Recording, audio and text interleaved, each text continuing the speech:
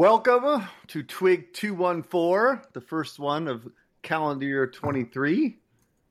Took a few weeks off to rest and relax with the family and hopefully drink yourselves into oblivion.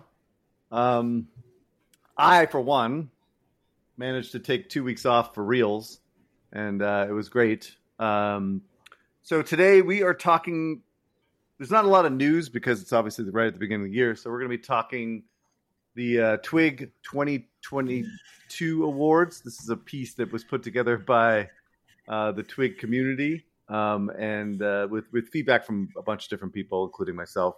So we're just basically going to go over the winners. And for next week, we are going to do our expectations for 2023, which I think will be rather interesting. I think I just read Eric's piece and we disagree on the movement of the market this year for mobile. So we shall see.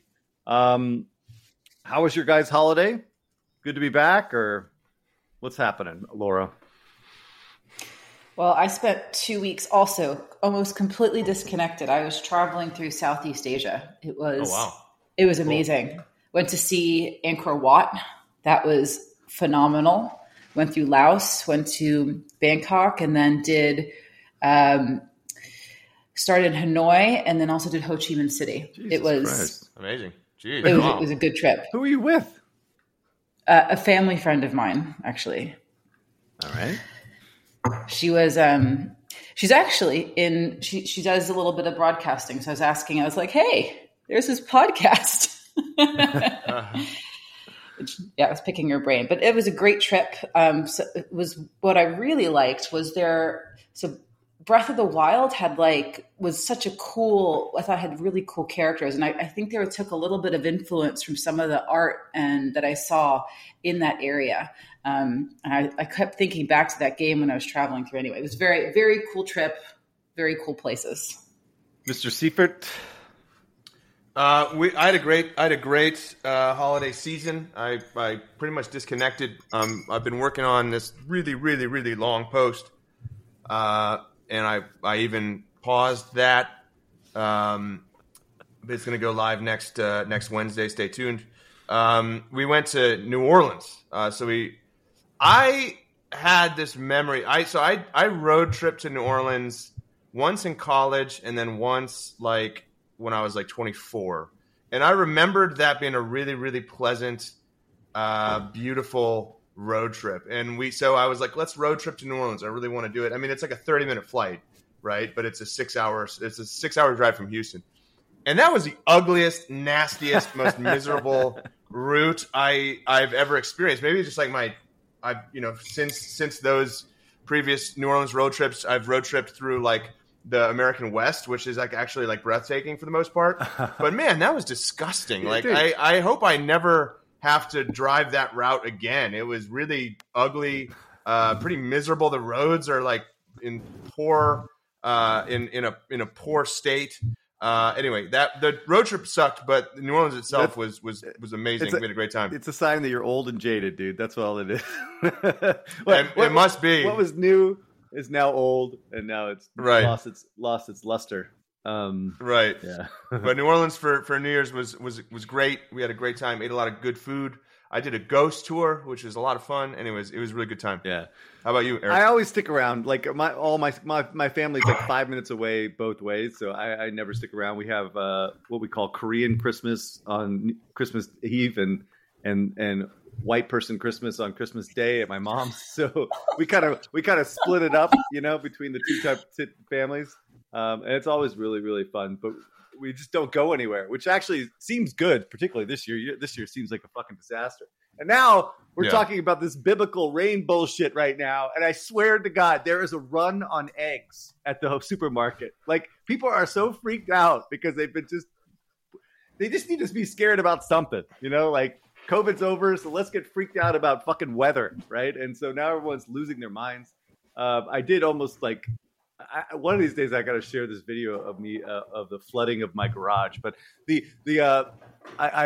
my shit floods and I almost flooded. Thank God this pump kicked in because otherwise we would have flooded the basement down here. So anyway, it is pretty bad, but still, it's not biblical. All right, fucking stopped buying toilet paper and eggs, from the store.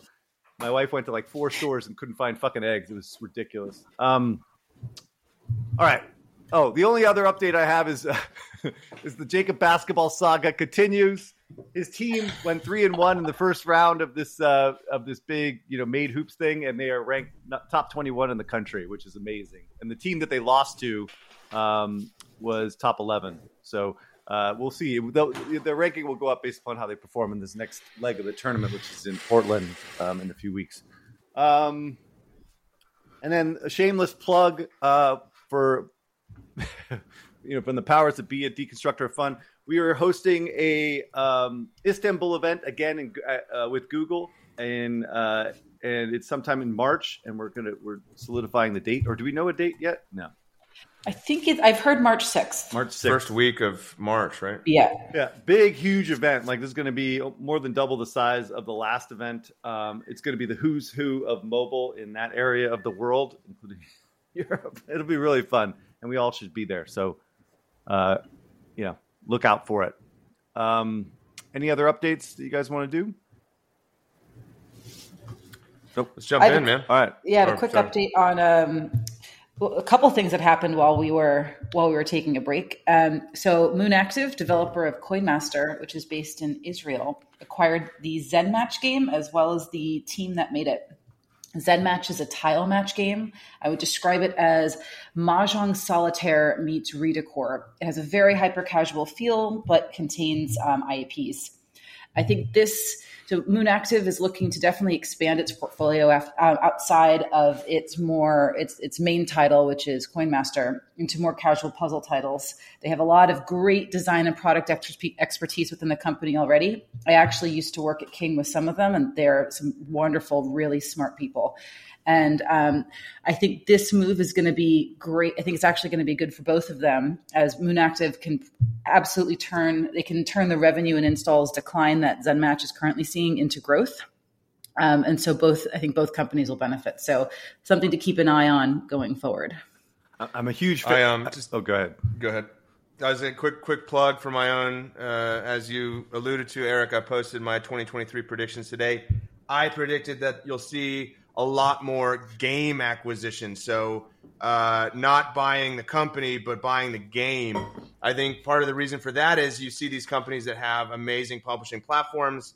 They're able to do a lot to extract value out of the content assets, and they want to just plug more content assets into this platform. They don't necessarily want the overhead of the company. They just want the content.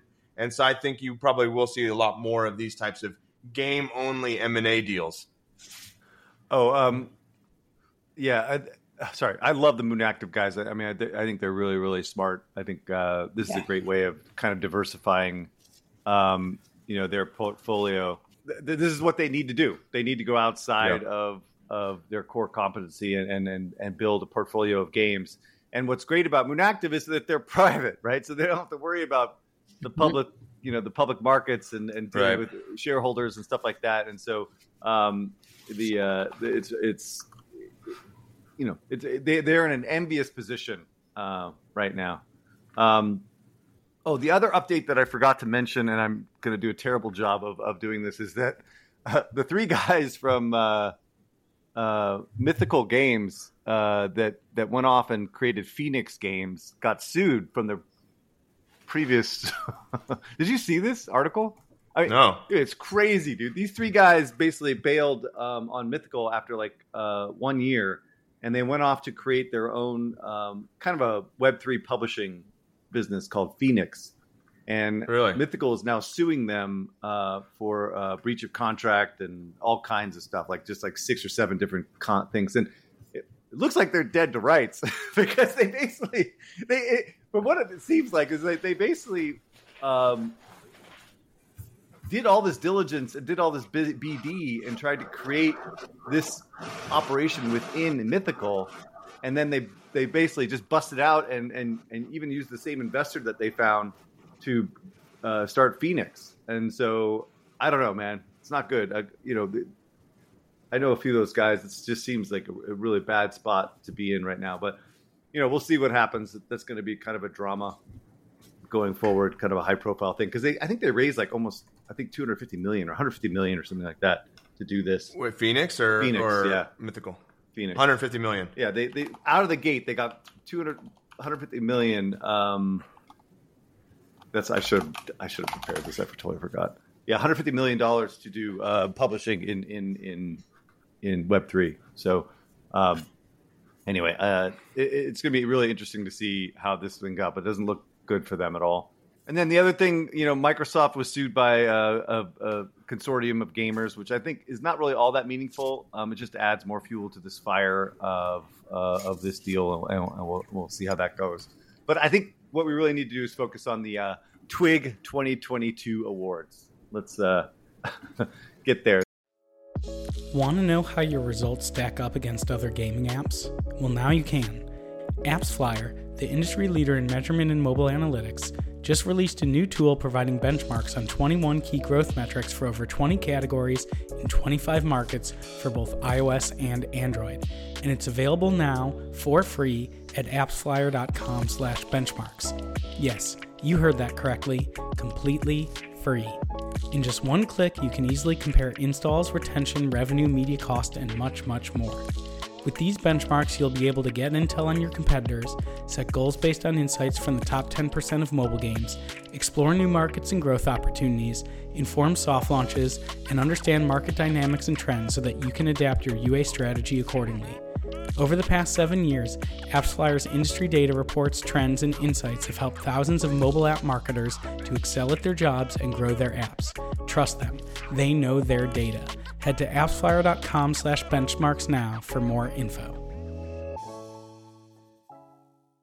So basically, the community put together this article kind of going through it, and they got feedback from a lot of different people, and they basically came up with a few categories that we're going to go over. And so I'm going to speak on behalf of the article itself and what they came up with, and then we're just kind of commenting on our kind of take on what these things were. So the first category was kind of the biggest news item of 2022, and we came up with like Meta losing $15 billion trying to build the metaverse, right? So and also the collapse of FTX were probably the biggest stories out of the year, which I think is actually good. But my take though really is kind of the biggest news was because it just kept coming and coming was this Microsoft Activision deal.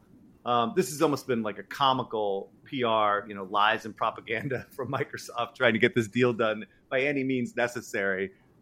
Even like taking Phil Spencer and putting him up there and making him kind of just spout out bullshit, to get this deal done.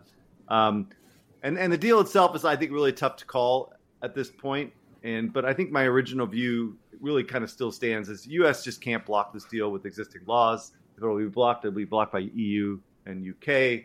But I think the chances are higher now than they ever have been. So if I were to say it was a 60% chance the deal goes, I would say it's like a 60% chance the deal goes through versus 80 when it was first announced. But we still see. The other big news of the year that were not mentioned in the article were GTA 6 leaks was absolutely massive. Like that got so much coverage because everyone is just dying for GTA. Shutdown of Stadia wasn't that big of a story, but I think it's kind of a big news. And then big acquisition, Sony acquiring Bungie after the announcement that Activision was buying. Microsoft was buying Activision. Any other big news items that you guys want to talk about? Just on the Sony front, I was thinking about that the other day because, the news releases were pretty much sequential. It was like 2 weeks, right? Like Microsoft announces their intention to buy Activision, Sony announces their intention to buy Bungie, but there's no way that was not in response, right? That deal must have been in the works for months and months and months. And my question to you guys, or to you both, is, do we think that Sony got wind? But I think the Activision deal was put together pretty quickly, right? Like that was the rumor so that was put together very quickly. But I don't think Sony has the institutional flexibility to put together a deal quickly at all, right? And so, I guess what I wonder is, was that a reaction, or were they both pursuing the same thread, knowing that the other was pursuing it, or were these just totally independent events, and it was just a coincidence that they got announced roughly in the same time period. Well, I think I've talked about this before. My understanding is that Sony was really taken aback by the Bethesda deal, right? Like, I see. Taking someone like that off the table is kind of a big, huge blow. Right. And of course, what they did was they brought it exclusive. Originally, they basically had pretended that they were going to keep it cross-platform, and of course, they did not. Right. Because why would you do that if you're going to acquire something? Yeah. So I think actually that Bungie was a reaction to that deal, which happened last year, right? It just so happens that so my understanding is that they basically started going on overdrive in terms of corp dev to make this stuff happen. I actually spoke to the guy at the Big Craft event from Sony. So they're on the prowl, right? They're not done either. So but I see. it is a good reaction though to some degree, and even though I poo-poo the idea of Bungie, helping Sony studios kind of do software as a service, it is clear that Bungie will be creating games as software as a service, which I think will be good for Sony overall. Got it. So just to put a timeline on this, so Microsoft completed the Bethesda acquisition in March 2021. So that actually does seem like realistic timing. Yeah. Like in terms of reacting to that acquisition, it just so happened that Activision happened roughly the same time. Yeah. Okay, that's interesting. Yeah. Anything else, Laura? Got anything? News stuff? I think you covered all the big news of last year that I can think of. This episode is brought to you by Data AI. Yes, they were called App Annie back in the day, but let's not talk about that. Let's talk about how Data AI is the first company to combine consumer and market data with the power of artificial intelligence. And Data AI does this to unlock unique consumer and market insight to accelerate competitive advantages across all digital channels worldwide. What we here at Deconstructor Fund really like is Data AI's Game IQ tool. It's this fantastic market and competitive intelligence tool for mobile gaming that allows publishers to really get to the feature level of a game without doing a full-on deconstructing first. Using this tool, your team can quickly tie features to performance KPIs, which will help you make difficult roadmap decisions. It's also a great tool to identify hidden growth opportunities as you can analyze games on a scale. As you well know, there are hundreds of thousands of gaming apps in the App Store and thousands of new mobile games released each month. And while we don't want you to stop reading and listening to Deconstructor Fun, the fact is we can't cover it all. With Data AI, and especially their Game IQ tool, you'll be able to efficiently determine what features provide a lift, make roadmap decisions based on accurately modeled expected outcomes, discover how competitors lifted performance through feature releases, benchmark performance against your competitors, focus with confidence on the highest potential genre for a new game release. We here at Deconstructor Fun are huge fans of Data AI, so what are you waiting for? Go to Data AI and try the service for free. Okay. All right, the big trends of 2022. The article basically suggests Web3, NFTs, metaverse, blockchain gaming, remote work, obviously. Clearly, all these things were really important to the what was happening in 2022. But they basically settled on the trend of the bear market, right? We're seeing about a 5 to 10% decline in the Western countries. I'm seeing about 9% in the U.S. So it's and the article basically suggests, that's a relatively small decline. It's not like that significant. But the challenges are inflation, interest rate increases, end of the lockdowns, tough comp from COVID, all these different things. But I think the overall impact of Apple's privacy policies was the biggest headwind that we saw coming out of 2021. So my take on this, I clearly like the mobile market being in a bear market is pretty scary, right? I mean, because I think you have to put it in perspective, right? The U.S. growth rate for mobile has been 25% every year for the last 7 years, like even with COVID, right? COVID was up like 36, 35% or something. And then 2021 was up 11. But so even with that bump, the market has been up over 20% for like 7 years. And so now we're down 10. That's a huge drop. That's not just a 10% drop. That's like a 35% drop, in terms of what expectations, maybe 25, right? So it is a big deal. And so people will blame the recession, they'll blame tough COVID comps and all that stuff. And certainly that's part of it. There's no doubt about it. But fundamentally, it was, Apple's draconian policies basically created this problem for the market, and the market has to respond. And that's what we will see over the next few years in how the market responds, both by product and by UA strategy. And that's part of what Eric went into with his piece, and we'll talk about next week. But nonetheless, I think that is the biggest, trend in the market that is quite scary for mobile.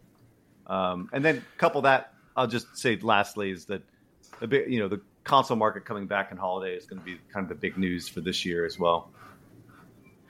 Yeah, I mean, my view here, and like I've got this long piece that I've been working on for forever, and I'm going to publish it. It's coming together. It's going live next week. Is economy, when you blame the economy, that's a misdirection. That's trying to draw attention away from the systemic changes that ATT catalyzed, right? And that are going to be followed by other similar systemic changes. So when you talk about the economy, what economy? Nike had blowout earnings. Nike, that's a consumer goods company. The American consumer is in a very, very comfortable position. There is no recession. People are talking like there's a recession right now. The recession is coming. If a recession comes, it's going to happen Q2, Q3 next year. So there's a second shoe to drop. People are talking about the recession. What recession? Consumers are sitting on top of $1.7 trillion in excess savings from COVID. There's a COVID reset and there's ATT. If you look across the digital landscape, some companies are up. Why did Netflix launch ads now? If we're in an advertising recession, like Netflix is totally immune from ATT, right? So anyway, I think when you talk about macro headwinds, the Octahedron Capital published a few things we learned. They do this like quarterly thing, a few things we learned this quarter. And they were just parroting that narrative. They had highlights from all the different social media earnings saying macro headwinds. What macro headwinds, right? So the idea here is like, I think there is an incentive right now to draw attention away from the systemic frictions that ATT caused because there are other frictions that are coming to the market soon. Google's going to deprecate the GAID on Android. Google's going to deprecate cookies in Chrome. I mean, there are the DSA goes live, the DMA goes live in 2024. There's going to be probably a national privacy law. There's other shocks that are going to come. And you want to draw attention away from those and just say, well, we're in a recession. We're objectively not in a recession right now. Yep. I 100% agree. You said it much better than I do. People, it's just all look over here type stuff, Look over here. Yeah. Look away from here. Pay no attention to the man behind the curtain. Dude, and Apple's got all these guys on their side too. They can do no wrong right now. Although their stock's starting to get punished now, which is good. I think they deserve a little bit of pain. That's good. Well, they lost $1 trillion in market cap. Like last year, going into 2022, they're at almost $3 trillion. Now they're at $2 trillion. Yeah. And ironically, I'd probably be a buyer at this point. I mean, I don't think the Apple juggernaut's going to change anytime soon. So, all right, moving on.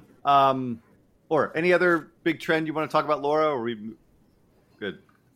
I'm waiting until we talk about the skeptical move because I have some comments on that. All right. Well, I think my only just real quick is you talk about 2022 and like the big theme was NFT. The big theme was Web3 games. Where were the players? Where were the buyers? That wasn't the Not big at theme. Web3. That was the big hype. They were buying console. Yeah, that was the noise. That wasn't the actual market movement. That was the noise. I know. Signal through the noise, right? All right. Most skeptical move of 2022. So the article talks about, I didn't even realize that this actually happened this year, was that Zynga hiring the Coca-Cola executive, Mr. Matt Wolf, to run their blockchain thing. That was definitely a skeptical move. That's what they said in the article. Yeah.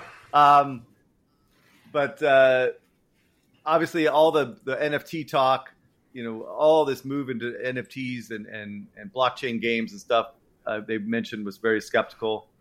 And then once they start talking about the Embracer and Netflix moves. First of all, Embracer, I don't really agree with this. Embracer acquiring Square Enix Montreal and Crystal Dynamics, I think was like the best move they made, right? But there's lots of other things that they did that didn't make sense. And then Netflix was, kind of building their vision for a streaming service, and their a la Netflix's Apple Arcade. So they've been doing all kinds of moves to build games for this thing, and I think he questions kind of what they're doing on that side of it, but we won't really know until we know, I suppose.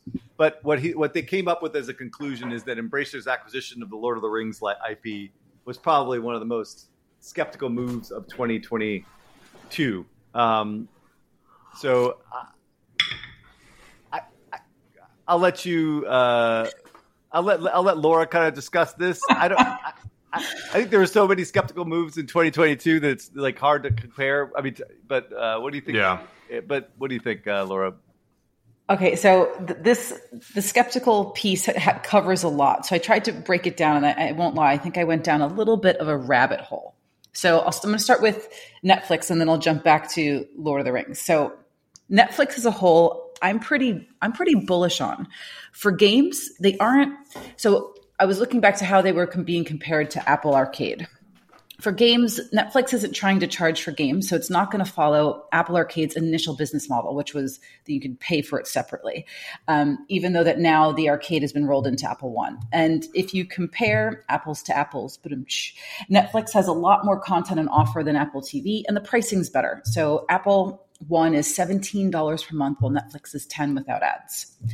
And then I was getting a little bit into, Netflix knows how to make video content quickly, and I actually think their biggest challenge is that they can output fast. They can make series quickly, and I think they're going to be able to apply that to games. Where Netflix, I think, has the bigger challenge is that they haven't been able to make kind of a forever franchise like Star Wars in either games or in film and TV. They've come close. Stranger Things is pretty strong, but it's not a forever franchise.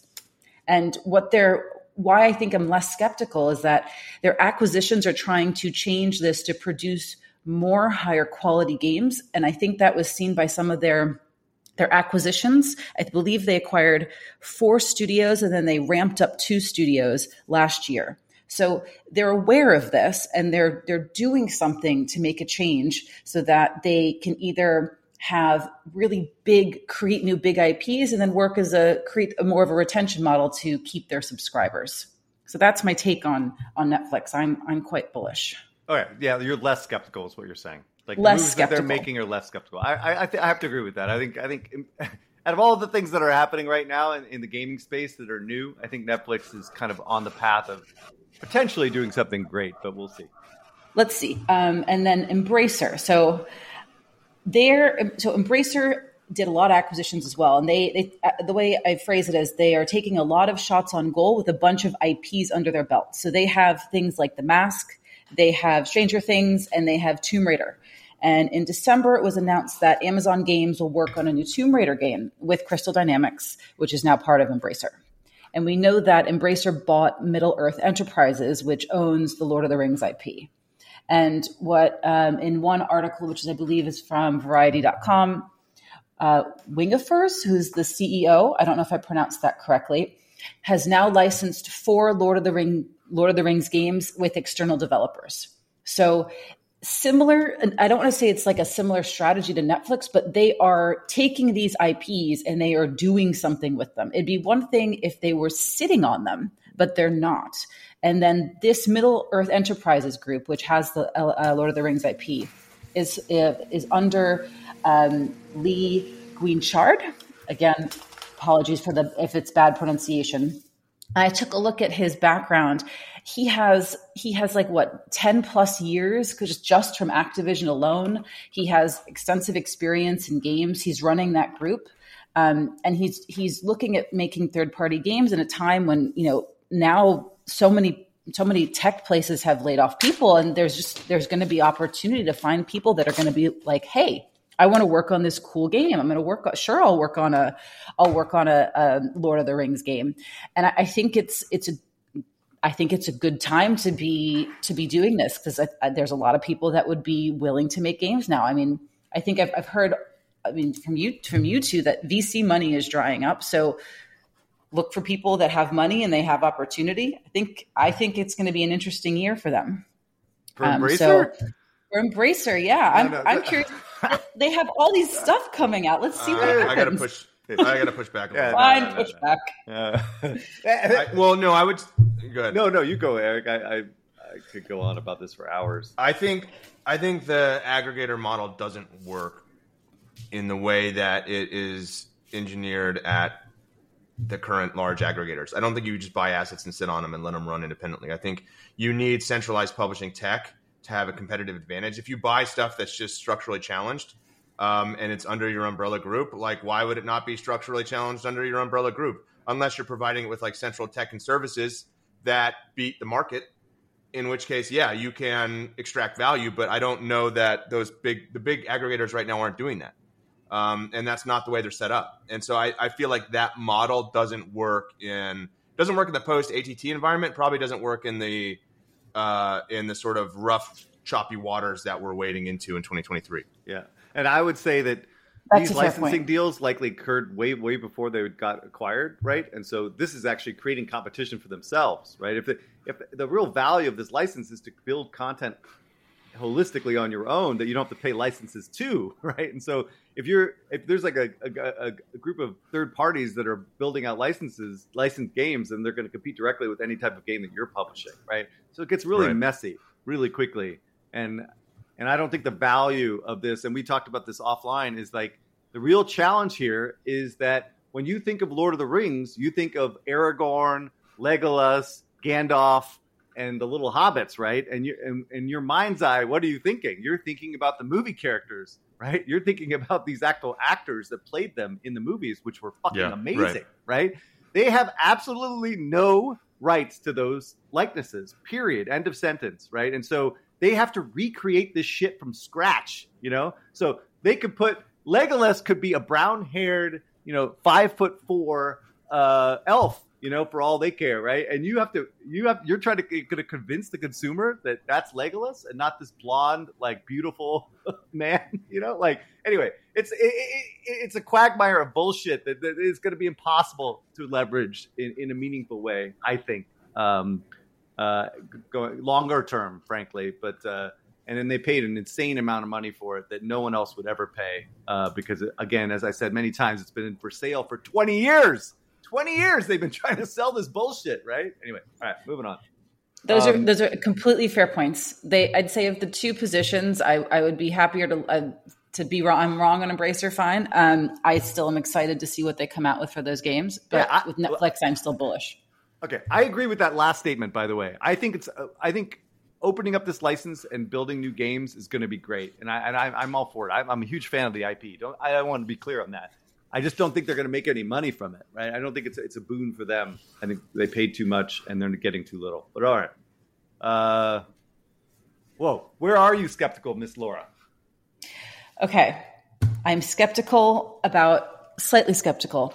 I think it's more about, and this, I would say Meta's focus and Horizon Worlds, though technically I don't believe Horizon Worlds launched in 2022. I think that what they have to show for their current investment is probably not what they expected. And it's probably not what I read is that it's not what the investors expected either. And then when I was having a look at what was happening, so what was Meta doing? I found this, I think this viral post that went live from John McCormack. So he had an internal memo when he was leaving Facebook, and I believe it was leaked.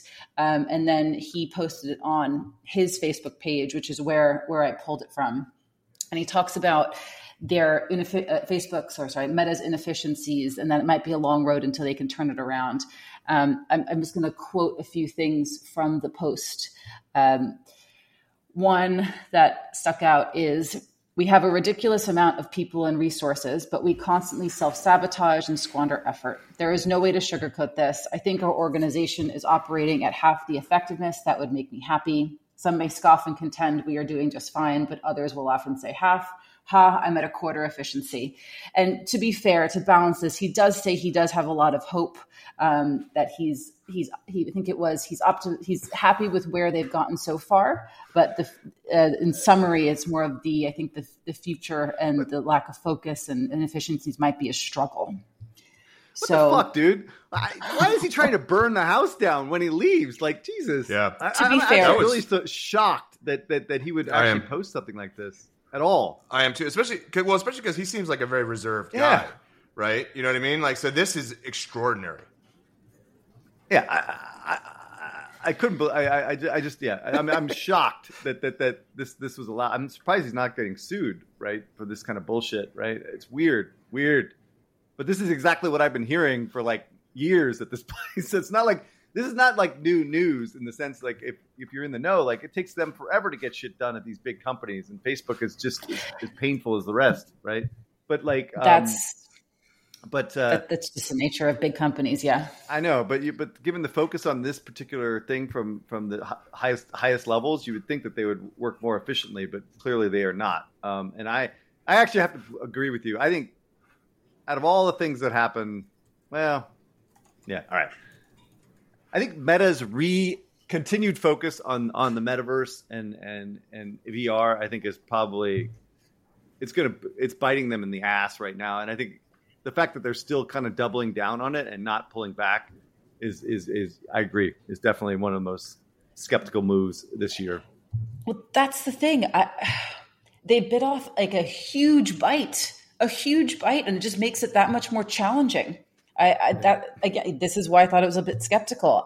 If I was in their product group, I'd be like, all right, we're going to narrow the focus. Like, metaverse is huge. How do we start a little bit smaller and get that part right? All right. I think I'm on the fence about this, but let me propose the devil's advocate view, which is that first of all, what choice does Facebook have? They've got to make this work because their advertising business is structurally challenged. Yeah. Right. Just today, the sort of like European privacy watchdog said that Facebook had been illegally, in terms of GDPR, illegally personalizing advertising for its users. They levied like a $380 million fine or euro fine on Facebook, which brings basically the total fines paid by Facebook over like the last year to like 1.2 billion. And they said that they can no longer just presume consent as a result of accepting the terms of services, but they have to actually they have to explicitly opt in to using not third-party data, not ATT, using the data that Facebook collects from their use of the Facebook and Instagram products. They can no longer personalize advertising using that data. That's first party. Holy right? crap. So, but there's more of this to come. And that, this is not, ATT was not the end of this. ATT was the beginning, right? Or actually GDPR was the beginning. And there's going to be a steady drumbeat of these kind of regulations and policies that moderate the way that we interact with digital products. So what choice do they have? Right. And so the other thing I would say is like, I think my understanding is that internally Zuck views this as like a 10-year transformation of the company, and they're like on year 2. Yeah. Right. Yeah. So like we can judge it by the early results, and there's a lot of things to ridicule about Horizon Worlds and 100,000 people and the retention, and you go into Horizon Worlds, there's no one there, and the employees at the company don't even want to use it, so they're not even dog fooding it, and the hardware is clunky or whatever. But like, you have to kind of take a 10-year view. That would be the devil's advocate argument. I don't know where I fall yet. I don't really have a strong opinion, but I would just propose that as that's the devil's advocate argument. 10 to 15 years, we might be wrong, but 0 to 5, we're right. That's my new mantra. Okay. All right, moving on.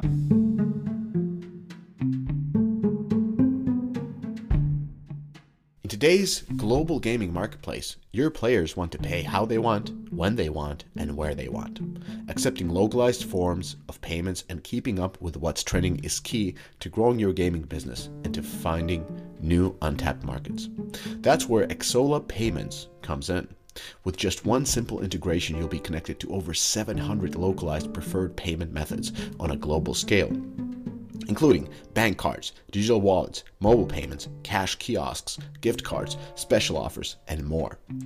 Plus, with Xsolla acting as your merchant of record, they assume the risk of cost of complex VATs, sales taxes, laws, and regulations. Leave every transaction to the experts while you focus on retaining and expanding your audience. You can get started today. Just head over to xsolla.pro/paystation or look for the link in the description of this episode. Xsolla Payments, it's what your gaming business needs to succeed. The biggest winner of 2022, I have to say, it's Activision Blizzard. I think the genius behind Bobby and his movements, like regardless of what happens, the acquisition happens, it doesn't happen, he's gold, right? But Activision Blizzard as a whole came from, like, they were in just the shits, right? But Call of Duty's back on track. Diablo Immortal did really well. Overwatch 2 launch was terrible, but disappointment. But Diablo's coming out next year. This Microsoft deal is still could happen, but as a whole, the company just crushed it in 2022, and it looks like they're in really good shape for 2023. Now, the other thing that that was the article. My comment is I agree with the Activision Blizzard is probably the best, but I would say that I think what is also the biggest winner in 2022 is fundamentals. Right now, we're getting back to fundamentals. Like, making money or the path to profitability is important, right? And so high flyers like Roblox, AppLovin, Tesla, Skills, or anything else that Kathy from ARK Investments put her support behind are all getting absolutely annihilated. But fundamentals matter. And so those companies that actually had fundamentals are holding up. Thank you very much. Like EA, Activision, and Sony, Microsoft, etc. So anyway, clearly, yeah, Activision Blizzard is probably the biggest winner from the publisher perspective. Eric?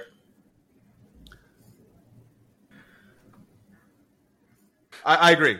I think, well, first of all, I mean, if you look at, the contraction in mobile, like where you wanted to be was having a big blockbuster game ready to go in 2022, which Activision did, right? With Call of Duty Modern Warfare 2. Plus, they released Warzone 2, right? So they had two massive blockbuster releases ready to go in 2022. Yeah. I mean, and like not just big hits, blowout, unprecedented hits, like the biggest hits of all time hits. So I mean, just by that standard, they must be the winners of 2022. Yep. All right. Who took the most damage in 2022? So from the article, Stillfront was down 54%, Ubisoft 45%, Activision was down 30%, which was, well, that's not true. Zynga was down 30%, Playtika fell 50%, but the Chinese gaming companies were really the ones that took the most damage, according to them, because of all this changes with the policies on the China. They basically kind of just lost their ass. Like, I mean, it was crazy. Baidu and Tencent have been down dramatically because they haven't been approving games. But their conclusion was that AppLovin stock, which is basically 10% of what it was last year, divesting from games. They failed their public acquisition of Unity, but AppLovin basically got beaten up from pillar to post. That's what he said. That's pretty good. Let's see. My take is AppLovin is definitely up there, right? At one point, they were worth, let me just say this out loud, $35 billion. That's more than Activision and EA. I mean, it is nuts. Now they're worth $4 billion, which may be still overvalued. So that's a $31 billion loss for shareholders, which is crazy.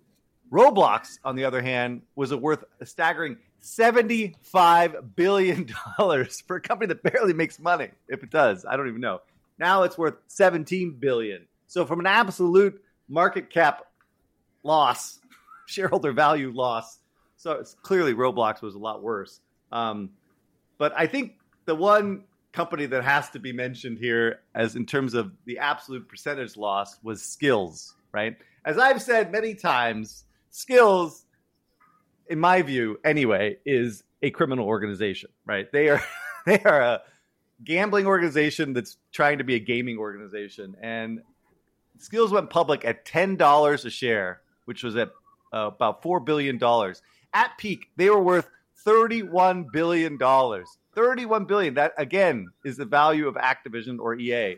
Maybe Activision's a little higher. Sorry. Never mind. Sorry. They peaked at $31 a share. It was $12 billion valuation, which is what Ubisoft is worth around. when they were at their peak. Anyway, so yesterday they closed at 50 cents per share, or $200 million. This is below their cash balance of $450 million, right? Jeez. So what happened? Well, what I said is what happened, right? Their business model never made sense. It wasn't profitable, even at the contribution line. And they were just misrepresenting the revenue that they were generating by giving all their revenue back to the customers, right? And in their investor presentation that they put these long-term forecasts, they actually hit their revenue targets to some degree, right? But I think they restated, so that may not be the case. But nonetheless, they kind of hit their revenue targets. But the problem was the business model made no sense. And so like they were unprofitable. And so the more they grew, the more they lost. So it's like they may have hit these revenue targets that they threw out there, but they were just kept losing more and more money because, again, this business model never made sense. The type of games they need, the type of customers they need, it's just impossible. And now with IDFA, it's over, right, for this company. And I think pretty much anybody else that's trying to do these type of gambling, whatever, skills-based gambling stuff. So it's going to be tough. So the other thing, that's kind of my take as the biggest loss was skills. One honorable mention goes to is A16Z. Now, I'm not probably going to make any friends here with A16Z. So according to the article, they lost 40% of their $4.5 billion crypto fund during the second half of 2022. And that's like an estimate, right? Like, I don't know. Maybe it's probably worse than 40% if some of these numbers thing. And I think like kind of my take here is that a lot of VCs are going to have to really start looking closely at their blockchain gaming company investments. Yeah. Galaxy in particular was really early and big in the space. But to be more positive light, we have a lot of games coming out in the next 12 to 18 months that will basically, I think, indicate where the blockchain revolution is headed, right? So if people can actually make great games that leverage this tech, we may be speaking a different tune next year. I think that's a challenge. I think they don't have the audience, so that's going to be hard. But let's see how it evolves. Now that we know what doesn't work, let's see what might work, right? And so there's so much, again, talent and skills and engineering that's going into this. Hopefully something will rise from the top and create some kind of trend for gaming that would be a positive thing. Laura? No, I completely agree with your take on the Web3. The only thing I would add is that I think I believe there was. I have to look up the article.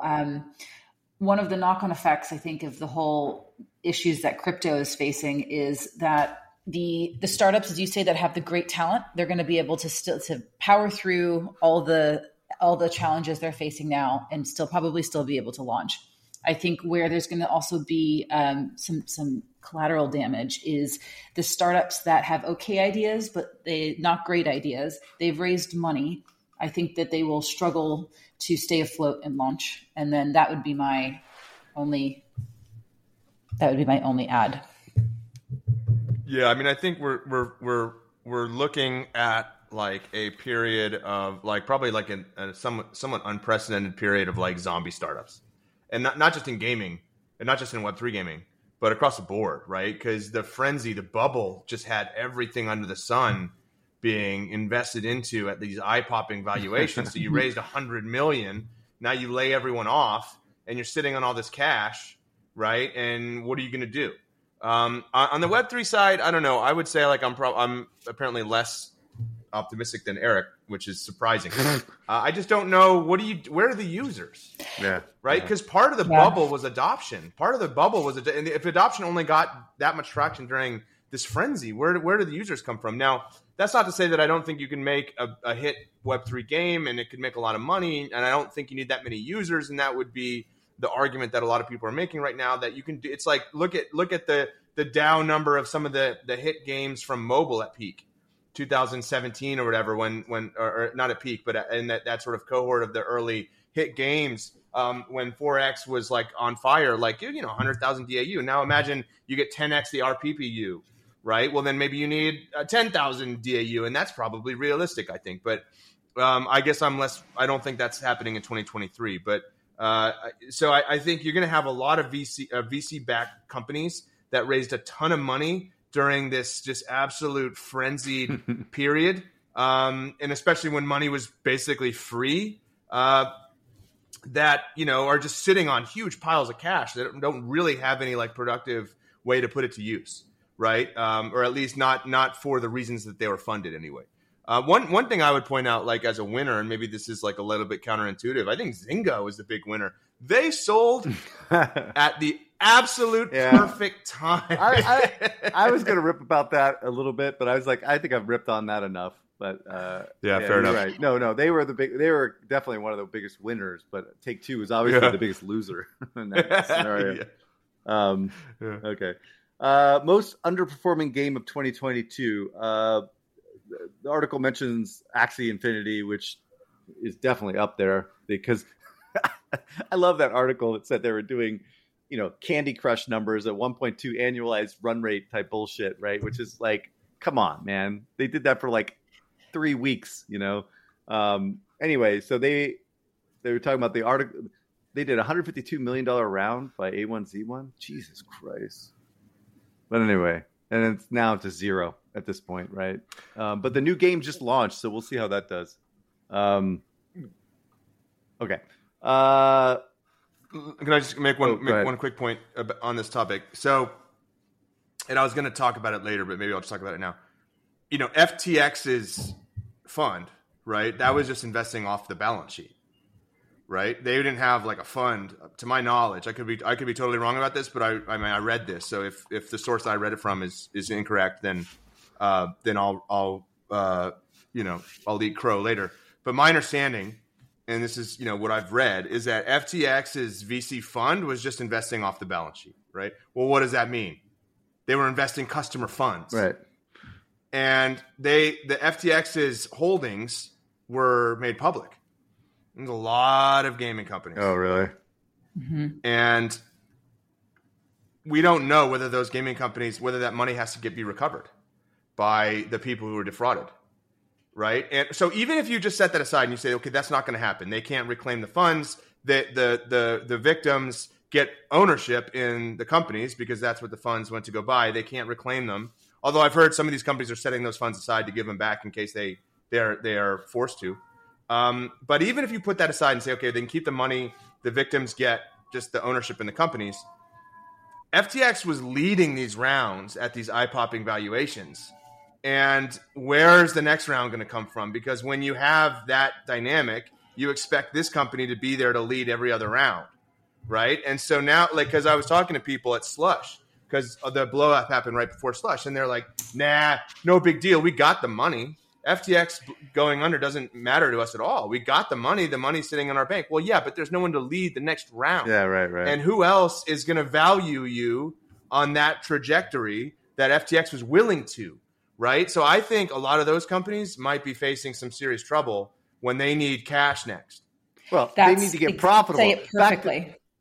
Back to the fundamentals, right? They need to actually build product that are profitable, that can provide cash flows, right? I mean, sure. But a lot of them won't be able to, right? And then they won't be able to raise again. Yeah, that's right. Zombies. All right. In terms of underperforming games on mobile, I think Apex has to be up there, like only because of expectations for that game and how well it hasn't actually done terrible. But my understanding is that they spent they must have spent at least 50, 70 million to make the game. And I know the marketing campaign was probably north of 50 million. And I think they've made like maybe 20 million to date. So it's like that. It's not a no bueno. I mean, I'm sure it's like less than half of what they expected. So I think it's not as bad as PUBG New State, which was an absolute disaster last year. But I think it's for mobile. I think Apex is probably up there. On the console side, I would say Saints Row. So that's Embracer. You can talk about all these moves that they're making with Embracer, but the fact is, the push comes to shove, their biggest IP is Saints Row, and the title was a fucking train wreck. Okay, it was like so bad, right? And they were supposed to do like 8 to 10 million. They may have done 2 million at full price. maybe, right? And that's only because of the franchise, and I'm sure they got tons of returns as well. So nonetheless, I think that was on the console side the biggest loss, or the biggest loser. Oh, underperforming games. Sorry. Anybody have anything on mobile or console? Nope. No, not really. Okay. The best game of 2022. So the article basically says, obviously, Call of Duty Modern Warfare 2 and Diablo Immortal were the two biggest games. Call of Duty, obviously, being the fastest selling game of Call of Duty ever, 1 billion sales in just 10 days. And that was amazing. So I think we talked about this last time, and I have to agree. Modern Warfare 2 is a hallmark title in the space, not only because it sold well, but also how well it did relative to last year, right? So like it was so bad last year, or the year before, now 2021, that its impact to the console business will be pretty dramatic moving forward. For mobile, I would say Diablo Immortal or Marvel Snap. I think showing the signs of strength in IP in the marketplace. I think both games have done extremely well. Diablo Immortal obviously performing better than I expected. Marvel Snap is actually doing exactly what I expected, more or less. We'll see if they can continue that. But those are the best launches anyway in 2022 that I know of. Eric?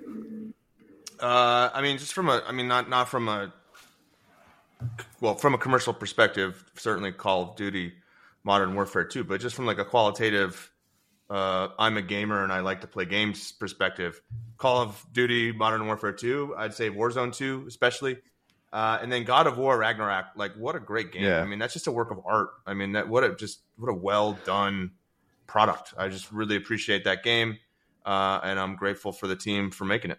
I'm not. That's not my type of game. But my son has been playing Ragnarok, and it is amazing. Like they can actually build something like that in this day and age. The amount of time and effort it creates to create quality games like that is.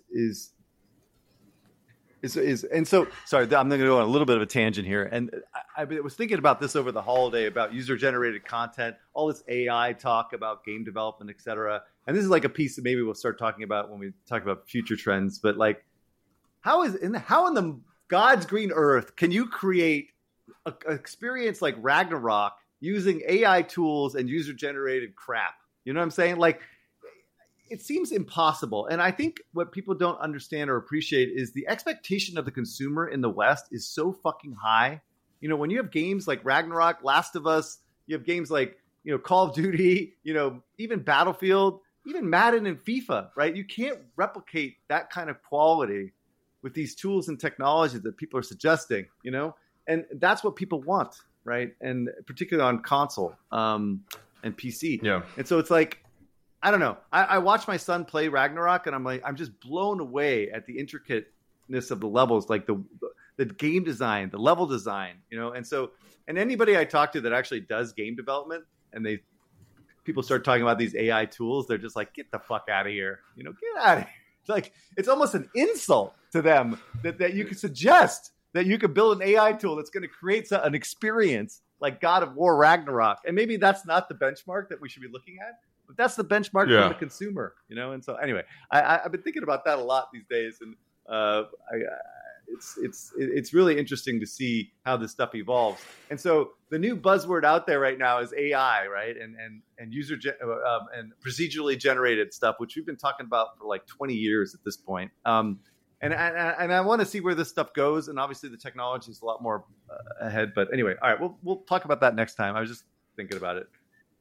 So. I think that's it. Or do you have any best games, Laura, that you want to talk about? What was your favorite game this year from your perspective on the casual side? Ooh, the issue is I've been playing a lot of smaller games, so ones that either have like a new mechanic, like the Sea of Souls, and I think there's a lot of great games with interesting new mechanics. But I don't have a favorite game. Like I liked Merge Stories. I thought Merge Stories was really fun. So I don't play as many of the kind of the blockbuster hits as you two do. I try to see like who's doing something cool and interesting. Yeah, makes sense.